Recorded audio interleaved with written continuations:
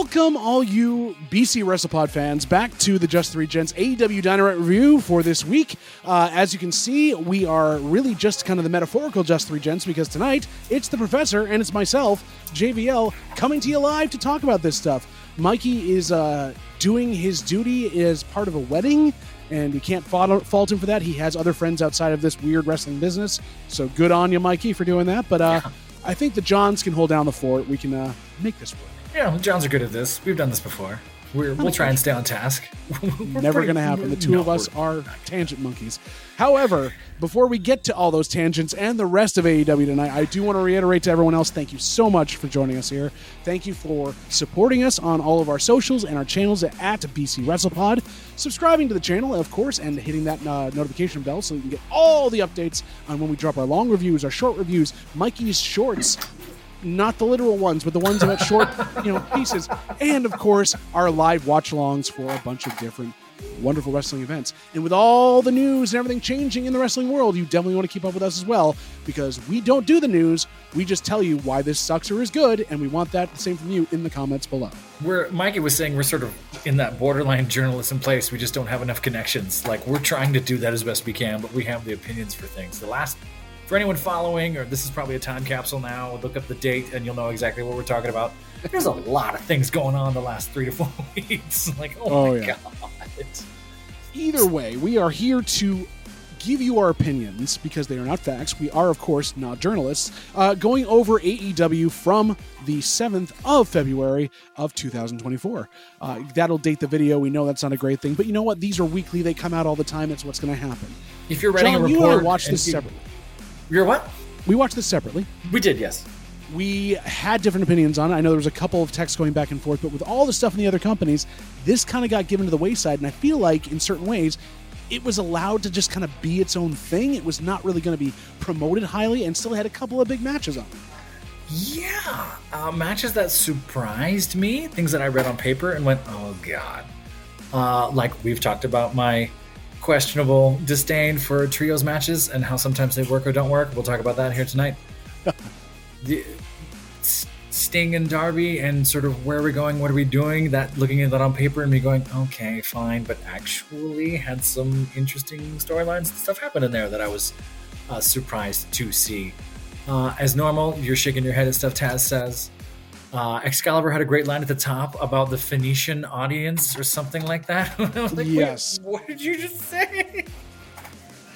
The followers of the Phoenix or whatever that would end up being in the Greek. I don't know. Isn't that Edge Copeland and all those like lovely people in her household? Exactly. Or is that different? Exactly. That's what the little ones are. They're Phoenicians, right? Yes, exactly. So yeah, I was... It's hard, and we talked about this in wrestling in general since the new year. We've had these ups and downs, but we had like 3 weeks to go somewhere, and then whereas one promotion kind of ran into a wall and things have shattered, this one is kind of plateaued, but they're slowly creeping up, like they're trying to fight it, make it work. And of course, we'll have opinions about it. Yeah, and we'll talk through it at that point. Basically, what you can see from this is a company on the edge of doing something with a couple of people coming in, perhaps having that extra gear thrown at them, or in a weird way, having Groundhog Day happen until someone pops out and sees their shadow. Which was kind of what happened here, because this is, again, a rerun of a fight that we've had for the last, basically, year. But this was a new flavor on the Hangman Page, Swerve Strickland rivalry going on at this point. So is this 5? This is 5, I believe. Right? Yes. Yeah, it's 5 somewhere in there, yeah. The first one was just because, the second one was because Mogul Embassy interfered in the first one. The third one was Angry Face, and then the fourth one was the bloody thing. And then this would be 5, right? Yes, I believe this is 5. It's either 4 or 5, but we're about there now. This has gone farther than the rubber match. But we've gotten into this now because the stakes at this point were whoever won this one, because they're in the rankings, they're tied, would become the number 1 contender to take on Samoa Joe for the AEW title. This, was a big match put out last week, and you would think this would have been their closer, their headliner. No, this opened the night, and this was a 30-minute time limit match, which that takes up a good chunk of your first part of the show, which I actually enjoyed in that respect, because the small amount of matches that didn't go too long, we didn't have a lot of picture-in-picture breaks that were going to be a problem. At the same time, you have two wrestlers who can carry a match together, and seeing them work this, they went through the greatest hits of pretty much the entirety of their last couple of bouts up until the point of bleeding and took it to the limit. I think, this ran the risk of stale and like, what are we going to do? What are we going to do? But as we said in the group chat, and as a few other people noticed, like always, these two bring it. They work really well together. They've been working well together continuously. There was I stopped taking notes a few times because I was just, I'm going to watch this. And they were doing great things. They were working the crowd. Interesting that Taz was sort of talking about how the fans had changed their mind on different things and they sort of cheer for those people now and they never used to. And in context, you're talking about Swerve. Out of context, are you talking about, what are you talking about, Taz? Like, there's some coded language in what you just said, not to totally get us demonetized, but Taz was basically commenting on race and racism and or whatever was going on in the crowd. And it didn't come off right, so there was kind of a dip in the commentary for about 5 seconds of like, what'd you say? When you're left with Excalibur and Tony Schiavone trying to talk about that stuff, that's not a thing they even want to get near. No. I will say it did sound like it was a scripted thing put in there that Taz realized probably had to be done later, but because the crowd had gotten so fervently behind Swerve, he had to throw it in there. I think that might have been that, yeah. I will give credit to Hangman for playing it up and going after the fans for coming after him. I also wrote down here, Swerve's Buckshot Lariat is much prettier than Hangman's at that point. That's fair, yeah. So it was kind of a fun nod to each other. I thought that was funny. There was a stretch here in the middle where Swerve was going to get tossed out and then wasn't. And I thought Swerve got hurt. And then, of course, the table breaks like you do. These things happen. There are a few things not the way you want it to break. It breaks right, just like the correct way. So there are a few, I think they got a little ahead of each other a few times. Adam Page almost knocked himself out on the steel steps. If you go back and watch that, like, that was crazy. I thought he got himself initially, and I was like, "We're going to the replay." He's like, "Yeah, let me watch this man die." Oh, he's fine, but came within inches of just clack right then and there. Same on the DDT that he took off the barricade there, because he fell down first and nearly clocked himself on the stairs again. Mm-hmm. I thought that Deadeye through a table was wild to watch. Like, there was some really... I don't think they tried to outdo previous matches. They just went out there to go to work, and I think that's why this worked so well. They outlasted each other to the point that... And I love the timing on this. They got it to the 1-2, and it wasn't an ooh, it was the time limit draw. Swerve pissed off so much because he had just finally got the upper hand, and then he does the babyface thing, 5 more minutes, and Page says no. And that was just like, that's the perfect double turn. I didn't expect a double turn in this. I didn't think they would turn Hangman fully heel, and they went for it because Swerve's not a face. He's, an anti-hero at best. Sure. But you've got that good kind of rapport with it that it can definitely work. And now with those two working against Joe, you've got the three faces. You've got the anti-hero, you've got the newly turned babyface who's going down the dark path, and you've got the big boss. Yeah. In this triple threat that's going to be happening at Revolution. Oh, man. I got flashbacks of the MJF Adam Cole doing this from a long time ago. Like, that was just so great to me. I put this in my short list for matches of the year, just things to go back to watch eventually, because it was just so wild to watch. It was. Yes. This is a rivalry that there's heel and face doesn't matter anymore, right? Because they're just both work so well together, and they're just going after each other. And I think we said this last week. They had the promo where they're just basically trying to make each other laugh. Like, behind the scenes, they're just calling each other shots and having fun doing this stuff. And we've also talked about on this review that you gotta start Dynamite with a bang, or else the rest of Dynamite just falls flat. I don't know what that is with the Wednesday night crowd or how these Dynamites have been working, but if that first match is no good, it's really hard to get that momentum back. And sadly, the women's booking usually is what gets caught up in the wake of that stuff. Orange Cassidy had a great run for, 10 months opening every single Dynamite, right? And then we kind of got away with that with Moxley and some matches that kind of didn't hit or miss, and then we had some tag stuff that kind of didn't work. This one set the tone. And this is sort of an example of like, when we start, boom, let's go. Let's not cut away. Let's fight for this thing. Let's make it worthwhile. I kind of love that it's I did not like Tony Schiavone going, wait, hang on, I'm getting a message from Tony Khan, which is a little too sticky for me. Well, I think he was in the wrong ear, too, because Khan's always in the left ear, and he was in the right ear getting it. So obviously this was coming from, the other backstage area. So that's going to blow out. Yeah, that's going to break the fourth wall for me every time now. I have no chance. Tony Khan, who has no shadow, which we could talk about another time. We'll talk about the big announcement. I think that was a little tropey, but fine. I think this should have been a fatal three-way from the beginning, or whatever they're going to call it. Like, I think it should have been that from the get-go. I love Swerve's reaction. I really love Samoa Joe's promo about it. So I'm excited for this. This made me interested. Cutting to that backstage afterwards, after the whole thing of not extending it and then being made into a triple threat, Renee has to do her job, asks Samoa Joe how he's feeling, and he turns and goes, "Oh, I'm full of joy and merriment. How do you think I'm feeling?" Samoa Joe is easily the top 2 or 3 promo folks AEW has. Anything Samoa Joe has to read or say or do, he makes everyone better. I did write down, like, Renee, cute denim skirt, nice, like rocking the Canadian look. Renee makes these promos better, and I don't know if she gets the recognition she should. We talk about Renee because we do. It feels like Renee's holding up a lot of the backstage stuff. I thought this was a great promo. I thought Samoa Joe was going to talk himself out of it because he had that arc at one point about you got to get in line or you got to earn this or that. And I thought he was going to talk his way into a thing, but that didn't really happen. So I'm much intrigued. Yeah, this is going to be fun. He's making it all the more stakes at that point, and he also bringing up the fact that he can lose the title without actually physically losing it is huge for him as well. Well, he's got to have that in the back of his head. So, man, I'm interested to see what they do. Like, what do they do? Samoa Joe just got it. You're going to give it to him for what? 4 months? 3 months? How long's that been? Like, not too long. You've got a lot of good contenders. Yeah, really, and that's the case he built up. I mean, this is just falling at the end of it, but this was a good kind of little change of pace as we jumped into our next segment. Mm-hmm. So, Professor, I don't know how you feel. I mean, again, you talked about how the women's matches and the women's booking usually ends up getting in that lull or in a weird place for stuff, so it can kind of affect them.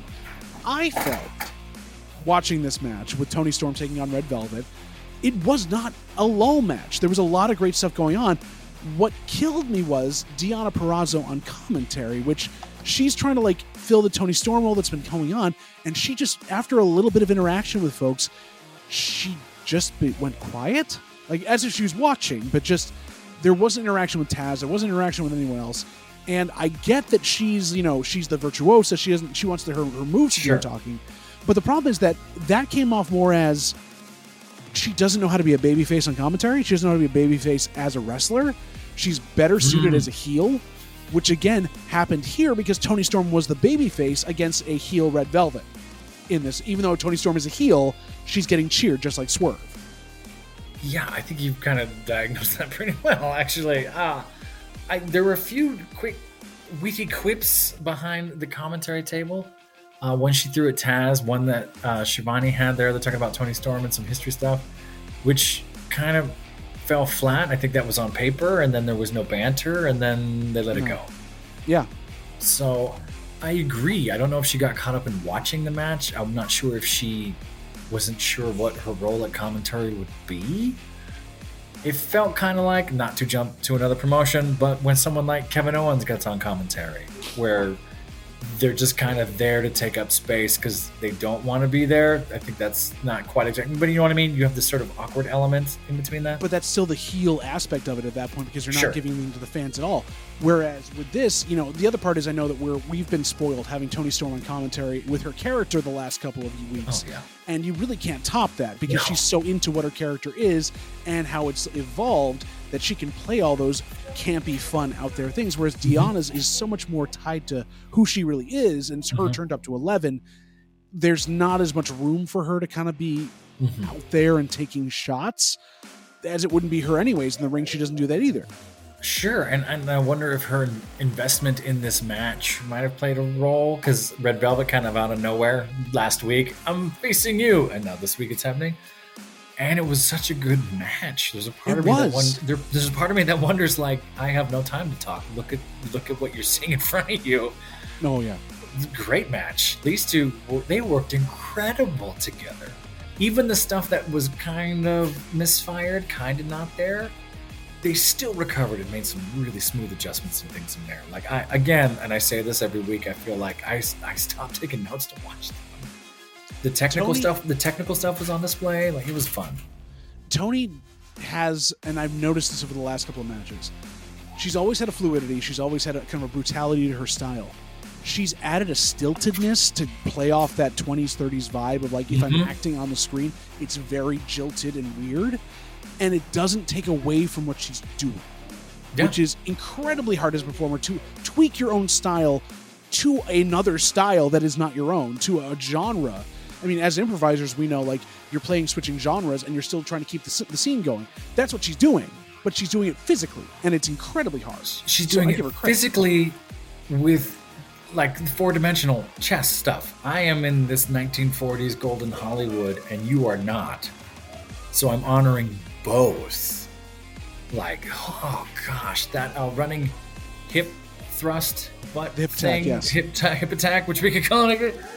That's my wife was reading a book and she looked up at that moment and went, whoa! Like, they were hurting each other.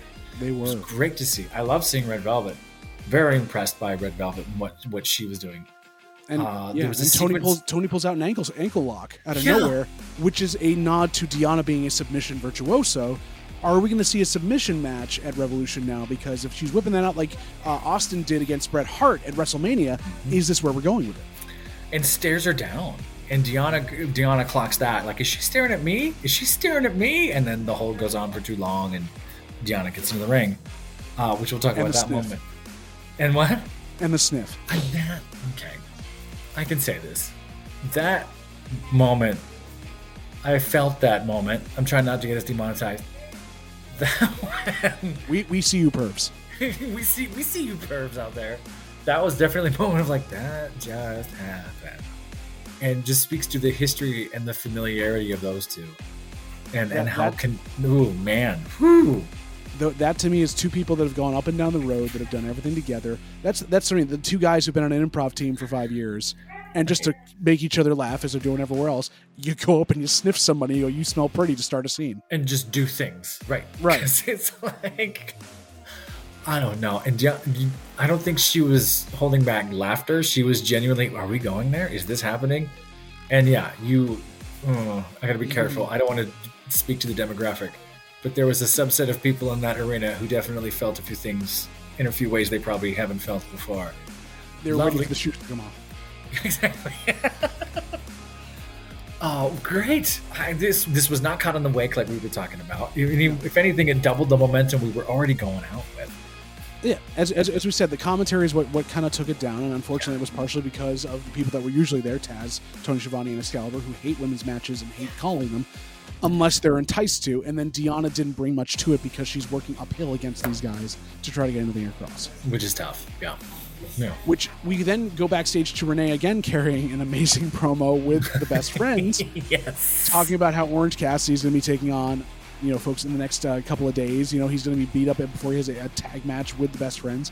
They're sowing the seeds of Trent again, maybe breaking up with best friends, because for God's sake, he's been doing that since the inception of AEW. Rocky Romero putting that out there. Then they're talking about how their friend Chuck is still recovering from injury. They got to go find him somewhere. Orange is all about that. And Renee stops them from leaving. He's like, no, guys, you're a team. Come on, bring it in. They do like a half-hearted, like, rah-rah thing. It's just like, of course, Renee, you're trying to keep your best friends together when they're obviously splitting apart. Come on, you. It's adorable. It's fun.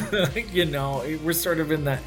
What AEW, I think, does really well is this ensemble of, I'm ultra serious, I'm goofy, I'm a professional, I'm not. It's kind of not too dissimilar from the D&D RPG that we played here in Myconics not too long ago. So many different characters and things, and they all kind of live in the same world, and the only through line is Renee.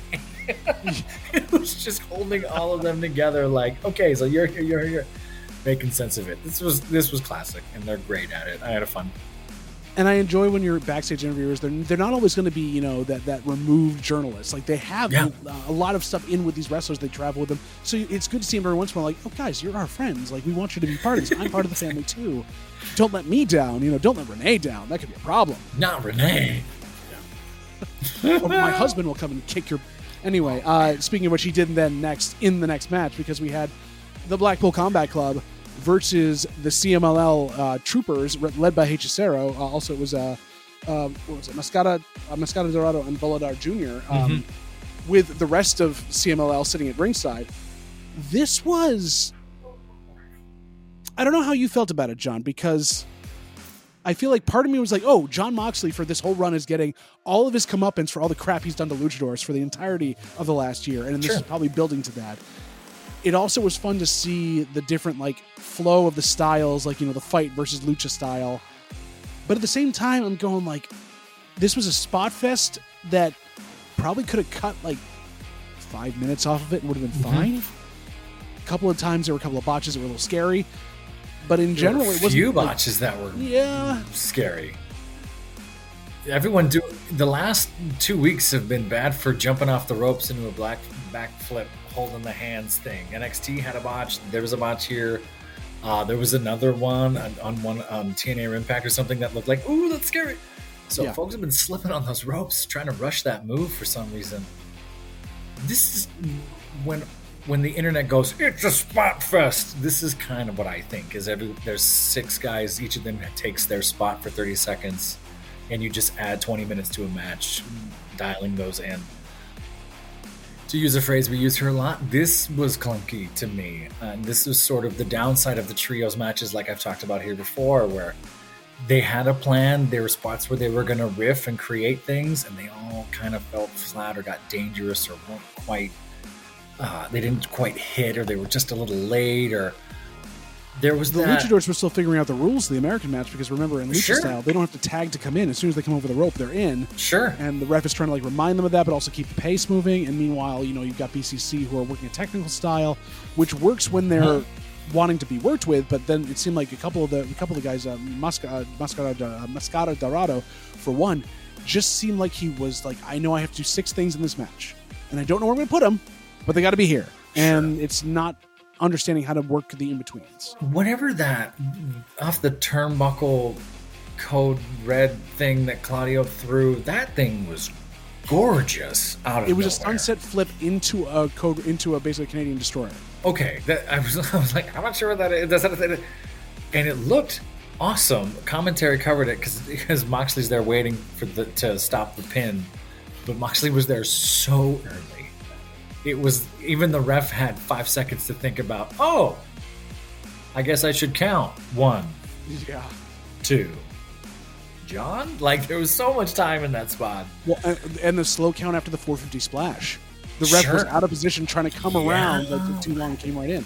There was a lot of moving parts, and I feel like it was going too fast for some folks, too slow for others. Yeah. The biggest thing that got me, though, is that for all that hard work they did, for all the stuff they got to, it ends on a ref bump and a dick kick. That's the American way. Yeah, but it's disrespectful to not only the luchadors, but disrespectful to the BCC guys. They're smart in this. They proved this. They've gotten away with cheating a lot worse than this. Claudio basically Manhattan dropping somebody on his knee is what leads you to the end of this match. You didn't need to cheat that way. You needed to cheat, but not cheat that way. I'm not sure if that was an in the moment thing, or if that was a hey, bring it home, or where we were at. I'm not sure. I thought it could have been a better ending. I didn't hate the ending. I was more confused about the ending after the ending, which you mean the run out of HR and the front desk people coming out to help out? What are we doing? This is so awkward and weird and doesn't quite hit for me. And Taz again trying to pile on. Thought he was throwing gasoline on the fire, but really kind of just threw sand on it. At the end of the match, we just have this clearinghouse of all the luchadors coming out to fight Blackpool Combat Club, but then AEW and Joan from Payroll, and everyone's coming out. But the invasion. But everyone they're sending are all folks that were like, hey, you're here. It's not. Hey, you needed a paycheck, didn't you? I know. We here's your salary. You showed up. Oh my God, the summer intern's coming out. We thought we was fired 2 weeks ago. That would be great to hear Giovanni be like, "It's Carl the intern! It's Jeff the coffee guy! They're here! They're here!" They're about to mix it up like my oat milk in a black coffee this morning. He forgot to bring it to me. Yeah. Taz made, that's what it was. Taz made a comment about coming out of retirement. Like, I'm going to come out of retirement and be on TAEW. I'm going to be on Team Taz. It's like, you just said you were coming out of retirement to fight this pseudo-Mexican invasion from behind a table. Taz, stop talking. Like, what are you doing? And trying to paint them as disrespectful when obviously it's the other way. It's like that. Okay, you're trying to heel ref. I get it. However, you are in Arizona where people are going to believe you. He's from Red Hook. He's a New Yorker. They'll never believe it. Exactly. So I was like, what? Why are we saying these weird things out loud? Because Taz didn't even come out of retirement to save Hook from a windshield. Like, never. Like, or from Samoa Joe. Or from Samoa Joe. Or any of these horrible things happening to Hook. You're going to come out because of it? Come on. It's Carl the intern. I got to go save him. Taz is back to save Carl. I don't know.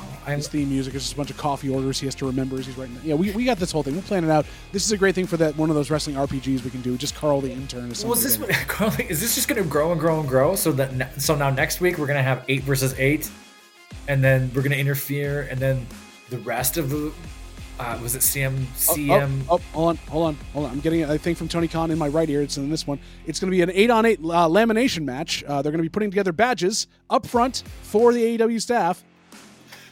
Whoever gets clearance first can leave the ring to actually walk out of it. They'll be booking their flight path for the entire rest of the AEW staff here. Whoever gets to the arena first is the winner of the invasion.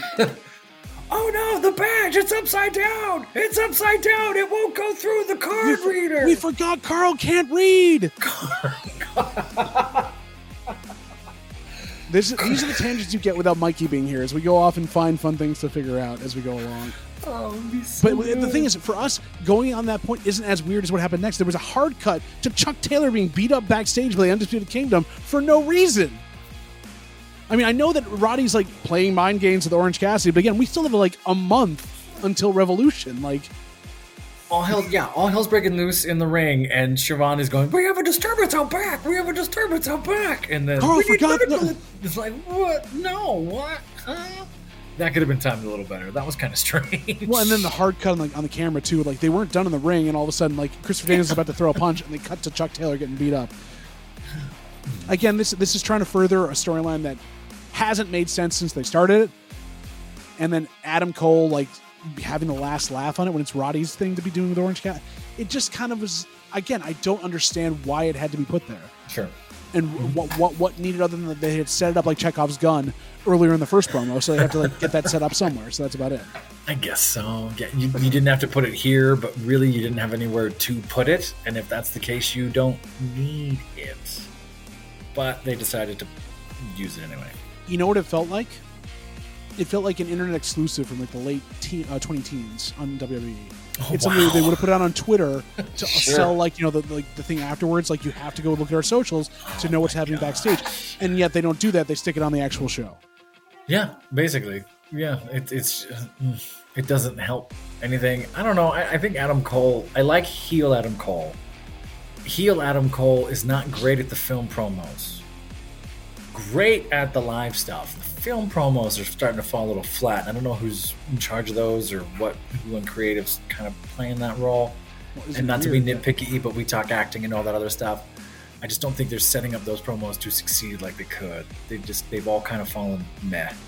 Or is it the fact that Adam Cole as a heel is closer to his own personality in certain ways, so he can actually act it better live?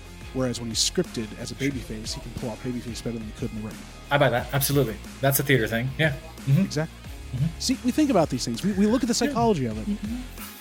Speaking of psychology and experiments, we have the forever completely petrified Tony Khan giving his big announcement on the night, announcing, and I'm very upset about this because I will be missing this event. It is close to where I live. I could be going to Boston to see AEW. However, I will be in New York State doing puppets for children, so won't have a chance to. It's 50-50. He announces that coming to the Boston TD Bank Garden, we are having AEW's, I believe it's Business Time or Business, I forget what the actual call was. The only reason that it was business was it looked like Boss. Big business. For a reason. Big business coming there because the S had a dollar sign and it had two S's on the end like Boss. Foreshadowing, as we've been told later, there may be someone debuting at this. A big free agent, which again is what we were talking about earlier about AEW kicking it up another gear in a division that they're not booking. Ted DiBiase's coming back? Exactly. Junior, though, not the old man. Oh, no. Because when you don't have Cody, you need the other half of Legacy to fill out your So, what we're leading to is that Mercedes Moné basically has signed for AEW. Sure. Huge free agent signing, trying to help out with that. But the problem is that she's coming into a division where there is one match a night on Dynamite and one promo, and they're having her on a Dynamite. So she's taking up that room. Whereas we know in Collision and Rampage, there are more women's matches to be given. Still need more of those, especially if you're bringing another big name to be that you have room to make other stories. What the hell are they going to do with this? They need to stop having odd 20-minute trios matches. How about not having Chris Jericho matches? Not having Chris Jericho matches. I think that's a great start. Goodness. I think this fell so flat. It was hysterical. You can hear people in the crowd laughing. It's called, no, we're going back to the garden. We're in a big business. And you hear a bunch of people go, ha! Right here in Winnipeg, we're going to be going big business with a big business time. These folks are laughing in the crowd and it's silent. No one's cheering. And then they awkwardly pumped in some kind of cheer because all of a sudden it was like, what are you cheering for no reason all of a sudden out of this thing? Poor Tony Khan.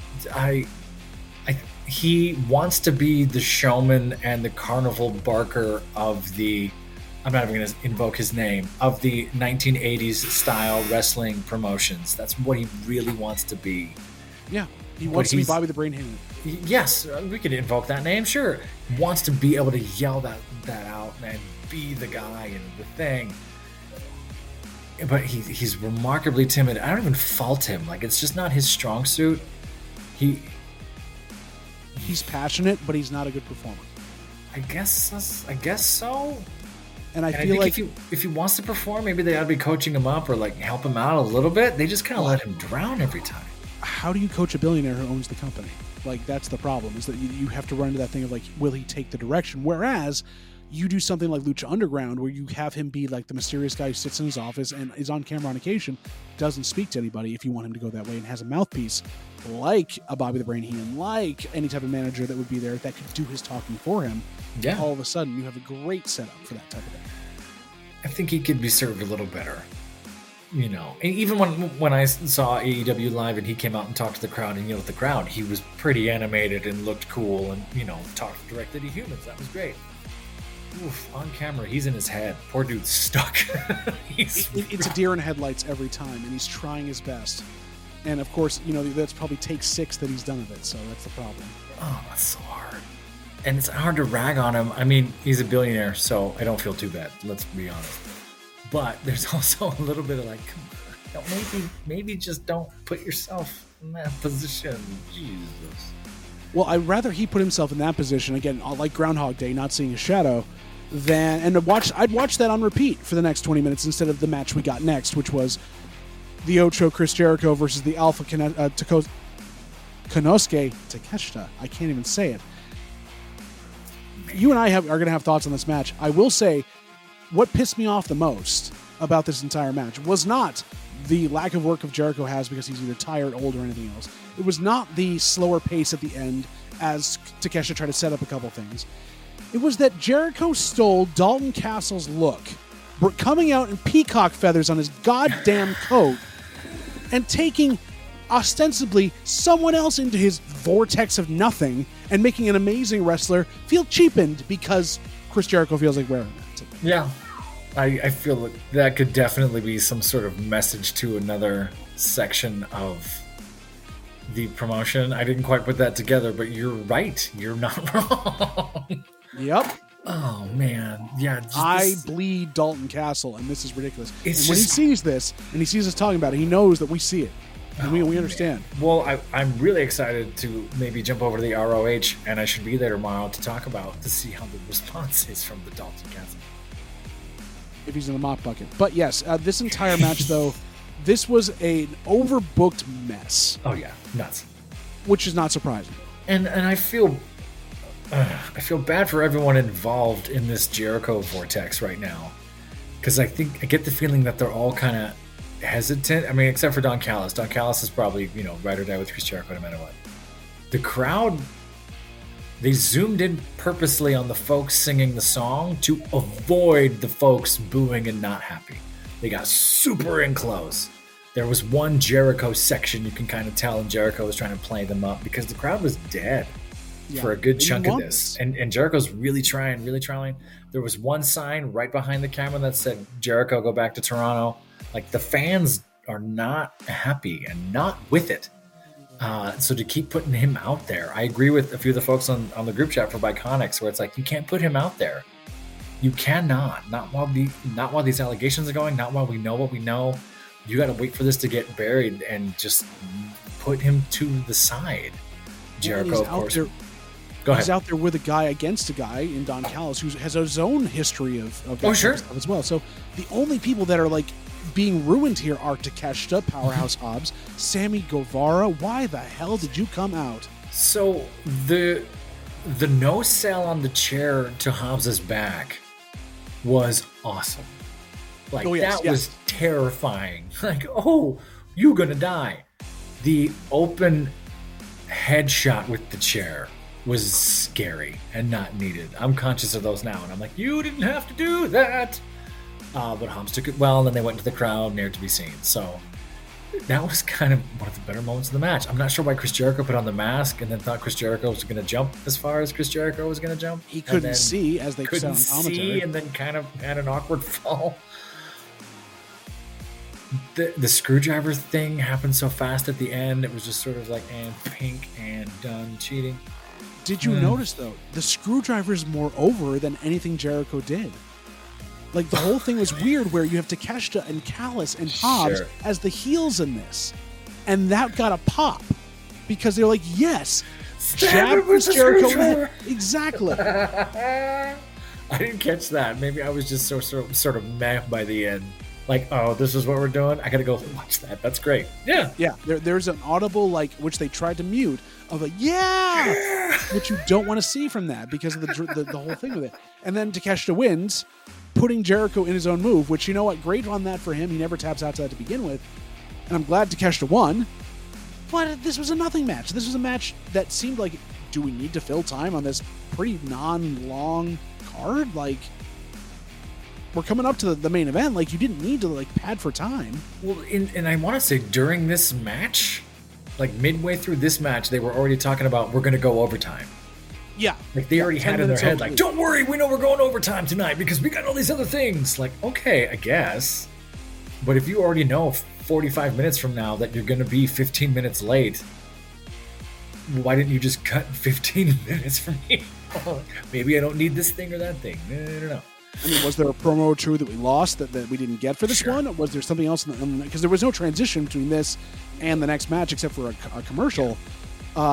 In general, like, this just felt like, okay, you apparently had a contractual obligation to get Chris Jericho and Don Callis on your TV, and that was about it. I feel like it's wound up in contracts. I think you're right on. I think it's sort of, I need this many appearances by this many things for this, because I signed a deal that was this, that. It's got to be something like that for him to be out there still.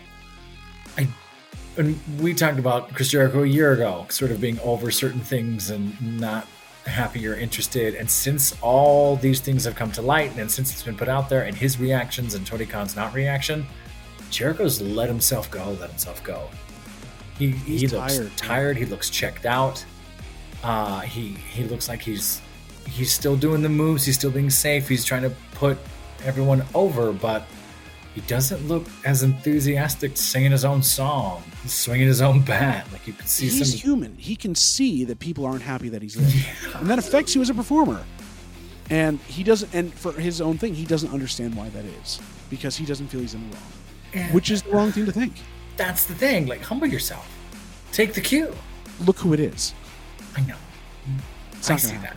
And it's just like, it's just shocking sometimes. I was like, I see it. We all see it. You don't? Really? He thinks he's right, and he's the person that's been chronicling everything in this business and is the savior of it.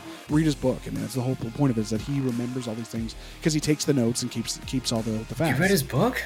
I did not. I have seen enough stupid TikToks about it that I know every chapter of it, but oh my god, I never took the time to read it and will not support that for it. But we'll move away from that. I don't want to talk about him anymore. It's kind of just going to make us go down a rabbit hole. It's going to take us an hour to get through it and out. We're going to go to the final match of the evening. Another thing that sucks evil in, a tornado tag match for the AEW titles between Sting and Darby Allin and the Pebble and Large William, otherwise known as Ricky Starks and Big Bill.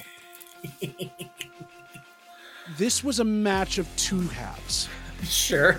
You can say there was before Sting threw himself off a doorway and after Sting threw himself off a doorway. And the before half was Darby's going to run interference while Sting basically postures and beats the crap out of somebody. Sure. And the second half was, oh God, is he dead? How do we get home? Oh, man. I had a horrible feeling when we saw his sons. That moment, it was like, oh, look, both of Sting's sons are here. Look at the moment. Yeah. And then, like, fist bumping family and stuff. Is Sting a Phoenix guy? Or his fans? He's close by, I believe, or at least his family lives near there. I think it's either that or it's New Mexico, one of the two. Sure. That sounds about right. Yeah, it was sort of like, oh, the family's here. And a part of my heart was like, oh, no. That's never a good sign. And it wasn't. It wasn't when any wrestler over 50 has their family in the crowd. It's like, oh, no. We're going to do a death arc. We're going to do some kind of something's going to go wrong. So yeah, I agreed. All of a sudden it was like ring, and then they just took off and did two different things. Bill tossed the hell out of Darby. Darby took some shots, and Large William, there's a part of me, and you might have a better way of articulating this. There's some things Large William does that makes me wonder what he's hiding from the rest of us. That's the most articulate way and nicest way I can say it. I can say off the air what I want to say. But there's something in his eye, there's something in the gesture, there's something in the lips and the movement where I'm like, oh, Bill, honey. Oh, yeah. Honey, Bill. Oh, honey, darling. Bill, what? Bill. He's quite large. And you can't teach that. However, you are right. There is some ways he moves, some ways he takes things. The polite way to say it is he's quite camp in certain ways. Yes, and is trained in theater. I'm just seeing it like, oh, that means one of two things, and one might not be a choice. Like, I'm looking right at you, but he is quite the performer.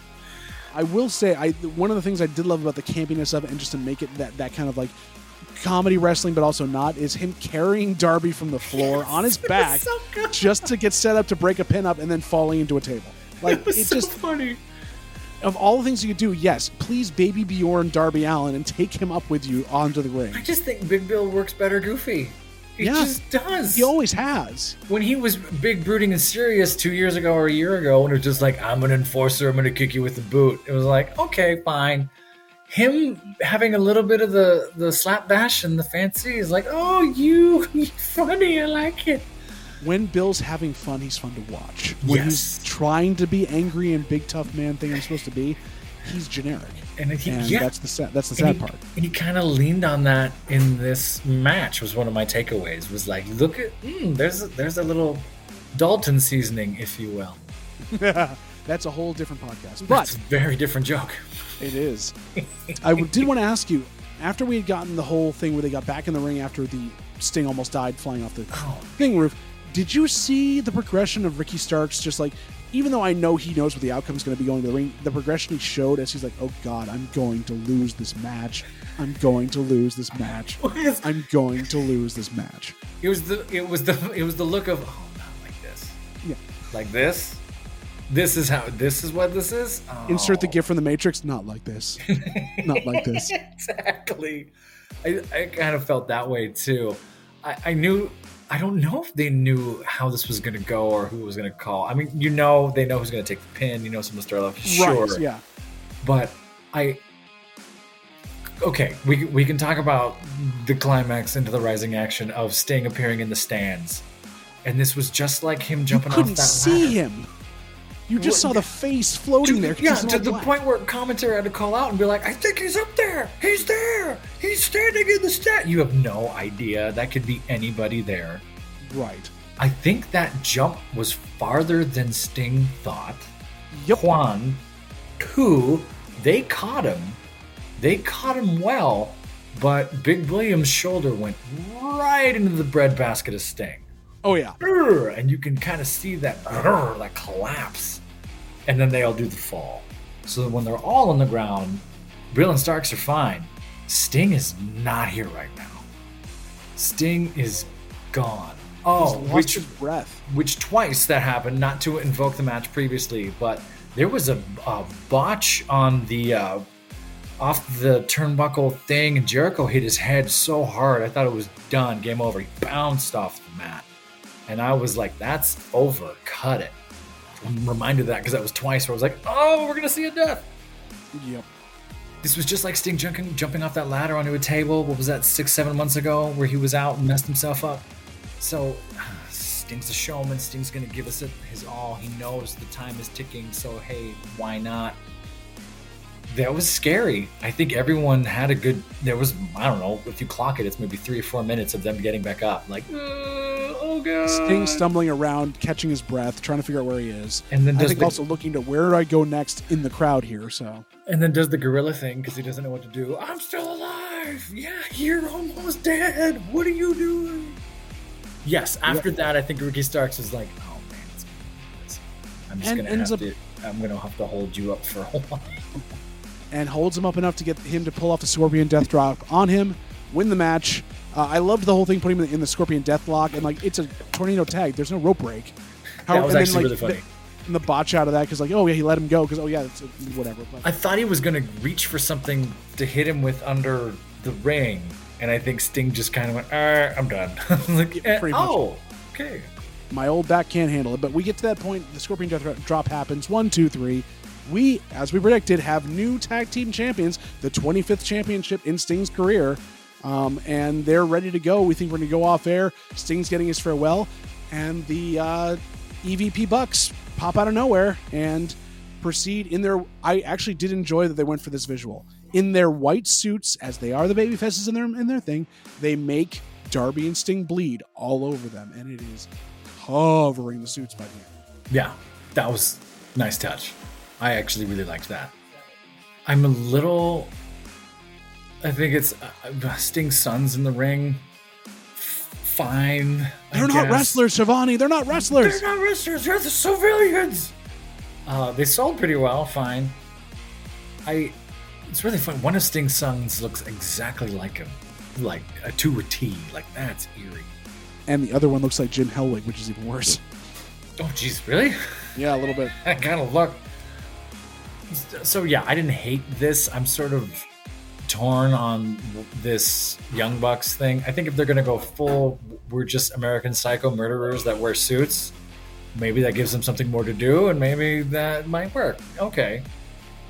Yeah, I think trying to add this arc when we're only, less than 4 weeks away from Sting's final match, I think it's one too many things in the pot. I don't hate it. It kind of gets the Bucks over, and we know what's coming, which is good. Unlike booking it the week before, so there's highs and lows to it. But I think that this is running a little longer than they probably would have liked. Yeah, I agree with that. Yeah,